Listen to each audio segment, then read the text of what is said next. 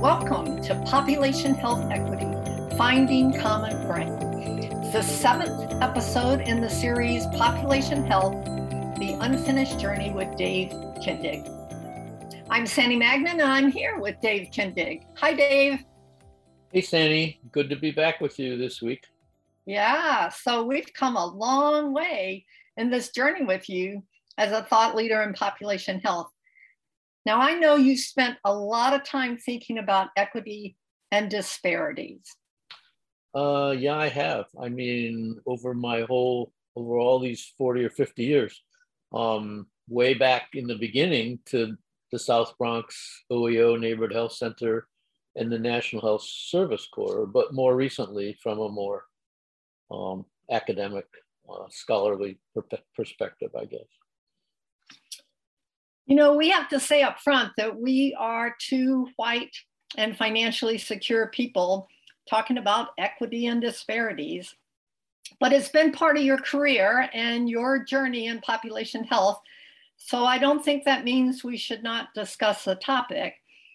However, both of us should be humble about our limitations in addressing this issue. Yeah, absolutely, Sandy. A year in my lived experience is dramatically different than most people of color, people in poverty, and people with disability or other disparity domains. Dave, now your 2003 definition of population health incorporated equity. Here's what you said: population health is the health outcomes of a group of individuals, including the distribution of such outcomes within the group. Let me just say that last part again: including the distribution of such outcomes within the group. Now, that was back in 2003. How did your attention and thinking on equity evolve from the beginning of your career until now? Yeah, right. And I think I mentioned before that we rarely use the term equity in my book, and in that article, distribution was the more sort of, I don't know, the way we talked about it. But you know, from the past, I mean, I have had a general concern about disparities throughout my career. I mean, it began in coming to Chicago South Side in 1960s for medical school, my social medicine residency in an OEO health center in the South Bronx, setting up the National Health Service Corps in 1971. And even then, early on, several early papers on minority physician supply and racial differences in life expectancy. Also, during my sabbatical in New York, when I wrote the book, I was amazed to find that most European, or at least British, health economists were as concerned about ethical distribution issues as they were about market forces, supply and demand. I mean, most of those economists also seem to be ethicists to me.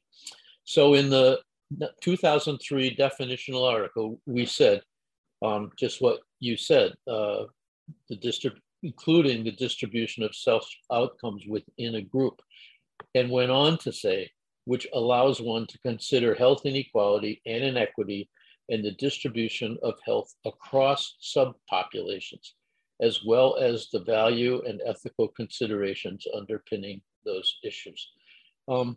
Definitions are important as we talk about equity in many of our topics. That sentence hints at, but is not crystal clear, that disparities are statistical differences and inequities are those disparities with moral issues of being unfair or unjust. We usually use disparities to refer to both because of some of the measurement and conceptual issues with fairness. From the beginning, I've always considered population health, as in that definition, to have two equal goals: raising overall health and reducing the gaps across subgroups. They are equally important, but have to be considered in relation to each other. Having equal but low levels of health would not be adequate or equitable. So tell us more about that path between the recognition, but not a lot of attention in 2003, and then how you have been focusing more recently, more fully on disparities and equity and the importance of closing those gaps. Yeah, it's pretty amazing to reflect on how much attention has shifted to this aspect of equity. These days, my book would have had one or more chapters on this subject. Even though the Evans book in 1994 was titled, Why Are Some Populations Healthy and Others Not? Generally implying disparities, it only had a chapter 3 on heterogeneities in health status, even more abstract from disparities or from distributions. But this was a very broad treatment, primarily focusing on social class differences, with racial immigration briefly mentioned as one population health partition, and the word inequity mentioned once but not further developed. That's their book in 94. In this period, David Williams, among others, but particularly David, was a valued colleague with all of his important and ongoing early work about the disparity and equity issues. And Yukiko Asada was my PhD student focusing on equity. I was so stimulated by her thinking and her dissertation and her book called Morals and Measures. My thinking was also influenced by several empiric papers examining differences in county health outcomes and state health outcomes, and noticing that race was important, of course, but much less so when controlling for other factors like income and education that underpin some of the racial differences. So Dave, let me push you a little bit in this area. I've noticed that despite your deep concern about equity, you haven't really published anything specifically about racial disparities and racism. Why is that? Yeah, well, I appreciate that question. And it's something I want to be really clear about. I fully understand and accept the unacceptable racial disparities in health, and that racism is one factor causing them. Despite the findings in the last paper we discussed, I'm aware that racial disparities persist even among high SES Black people, in part from the stress of racism. There were several reasons from my departure from a classic racial emphasis on equity. The first was that by 2015, so much terrific work was already being done, often by great scholars who had that lived experience. The second was my developing unease, even then, on the political and racial divisions in the country. I've always been moderate in ideology and management. I try to learn from more radical perspectives in colleagues, even way back in medical school, but then to see how it can be actually incorporated. Politics is the art of the possible. Maybe also being from a purple state makes me more sensitive to that issues. So in 2015, I wrote the piece in the Milbank called Can There Be Political Common Ground for Improving Population Health? I said, and I'm going to quote from this, I refuse to join with many people on the left and the right of our political spectrum who claim that the same ideological differences that poison our efforts on hot button issues like abortion and gun control and mainstream issues like managing the economy must also block efforts to improve population health. It would be unrealistic to think that we will ever have complete equality of health or shared values. But is there a compelling reason that we can't build coalitions among persons who embrace competing ideologies to accelerate community well-being and national economic security? Dave, thank you for calling us to that common ground, which I think is a higher ground. So I know that the books by Haidt, Jonathan Haidt, and Eisenberg were particularly, Nancy Eisenberg, were particularly quite influential to you at this time of your career, of your 50 decades pursuing population health and population equity. Tell us more about that. Yeah, I'd be happy to. And occasionally, you know, a book that you come across and don't expect to find can be kind of profound. And in this case, both of those books were. As I noted regarding terminology, lack of fairness is a primary characteristic that makes simple differences or disparities inequitable. However, agreeing on the concept of fairness is a challenge, particularly across political beliefs. The social psychologist Jonathan Haidt, in his book, The Righteous Mind, Why Good People Are Divided by Politics and Religion, profiles 6 basic human value sets, 3 held both by liberals and conservative: care, liberty, and fairness, while conservatives find meaning in an additional 3: loyalty, authority, and sanctity. He argues that fairness is shared by both ideologies, but he points out a nuance about this value domain. Everyone cares about fairness, but there are 2 major kinds. On the left, fairness often implies equality, but on the right, it means proportionality. People should be rewarded in proportion to what they contribute, even if that guarantees unequal outcomes. Fairness is therefore a value that all Americans uphold, even though they may think of it in different ways. Finding common ground, or at least recognizing the ideological differences regarding fairness, may be one of the toughest challenges in improving health equity. At the same time that I was appreciating the new data and research on racial disparities, it seemed limiting to me, since there are other disparities as well: income, disability, gender, other domains.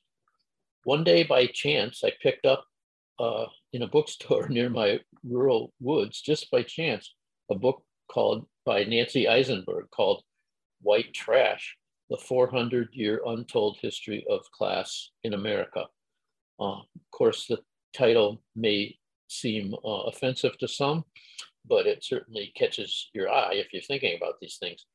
I was again blown away by my lack of historical knowledge, and I wrote in the JAMA paper, the health burden of poor white individuals derives in part from a different but related social policy history than that for racial minorities.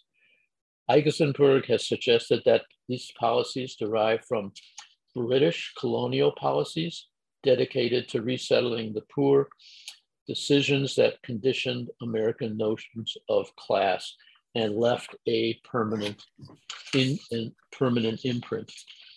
Her book chronicles the underappreciated 400-year history of such policies, beginning with the colonists importing British paupers and children as indentured servants, discriminatory land purchasing and voting rights policies, and in the early 20th century, the rebirth of the eugenics movement. And all of this came together in my most provocative paper, what I just referred to, 2017 JAMA, Population Health Equity, Rate and Burden, Race or Class. And in that paper, I wrote and again, very carefully, perhaps one of my more radical or contrarian statements. The effort to reduce health disparities is hindered by viewing health equity only in terms of racial inequities. Such a view can make it too easy for some policymakers to perceive and act as though high rates of poor health by race are not a primary concern to them and their constituents, because their constituents primarily represent white citizens. However, individuals who are white and those who are ethnic minorities are both affected by the health equity gap together. this understanding could lead to more common ground for the substantial investment in policy reforms that alone will improve overall health and reduce these unacceptable gaps. I wrote this so carefully and sensitively, worried about being racially offensive or politically incorrect. I believe I showed you an early version and you quoted, "Maybe only you have the moxie to say this." I actually trembled when I pushed the submit key, but it was immediately accepted by JAMA. Dave, I think it's interesting to note that that thread of more common ground it pervades into other articles that you wrote. You weren't writing these to be provocative per se, even though it ended up being provocative, but you were writing it to help to build common ground and to look for things. So tell us more about the absolute numbers affected by disparities as well as the rates. So you've got that title of the article in JAMA, Rate and Burden, Race and Class. So tell us about that burden part, the absolute numbers. Sure. So the JAMA piece actually began with that often unnoticed rate and burden common ground point. Actually, that article begins with the same issue about Black shootings in terms of the rates of shootings versus the absolute numbers. In this article, expanding on that idea, I wrote this: a smaller subgroup can have a high rate of poor health outcomes or determinants, as with African American or Native American infant mortality, but not the largest absolute number of deaths per population, simply due to lower population size. It's not fancy math. We looked at infant mortality data in Wisconsin, and we found that while Blacks had much higher and shocking rates for whites, 14 versus 4.8, white mothers accounted for 59% of those absolute numbers of deaths, compared to 23% for Black mothers. Both are important, and higher rates, and this is an important point, higher rates may require more per capita investment, but the absolute number or burden should be taken into consideration from a population health policy and investment perspective. I must say that some valued colleagues here were concerned about additional drafts, perhaps because of the contrarian and stark quantitative approach. And I appreciate and acknowledge their help with this closing language in this article. Quote, "A pain of losing a baby knows no statistical boundary. How do we build statewide collaborations that recognize and remedy common structural drivers of poor health outcomes, while at the same time addressing drivers unique to the rural and urban context? Can the advocates for the lost African American babies and the advocates for urban, suburban, and rural white mothers who have lost an infant join cause with the understanding that what they have in common is much greater than any geographic or racial differences?" Well said, Dave. Well said. But, you know, you did have some pushback on that rate and burden, race and class article, didn't you? I mean, I remember being in a meeting with you and other colleagues of ours, and we had asked you to present your paper so we could have some discussion about it and ask for feedback. And a dear African-American colleague said, you know, your paper doesn't take into account historical trauma that's been suffered by many population groups. You acknowledge that was so, but it's another example, at least for me, of how equity is complicated, but it doesn't mean we should stop trying to understand some of the nuances.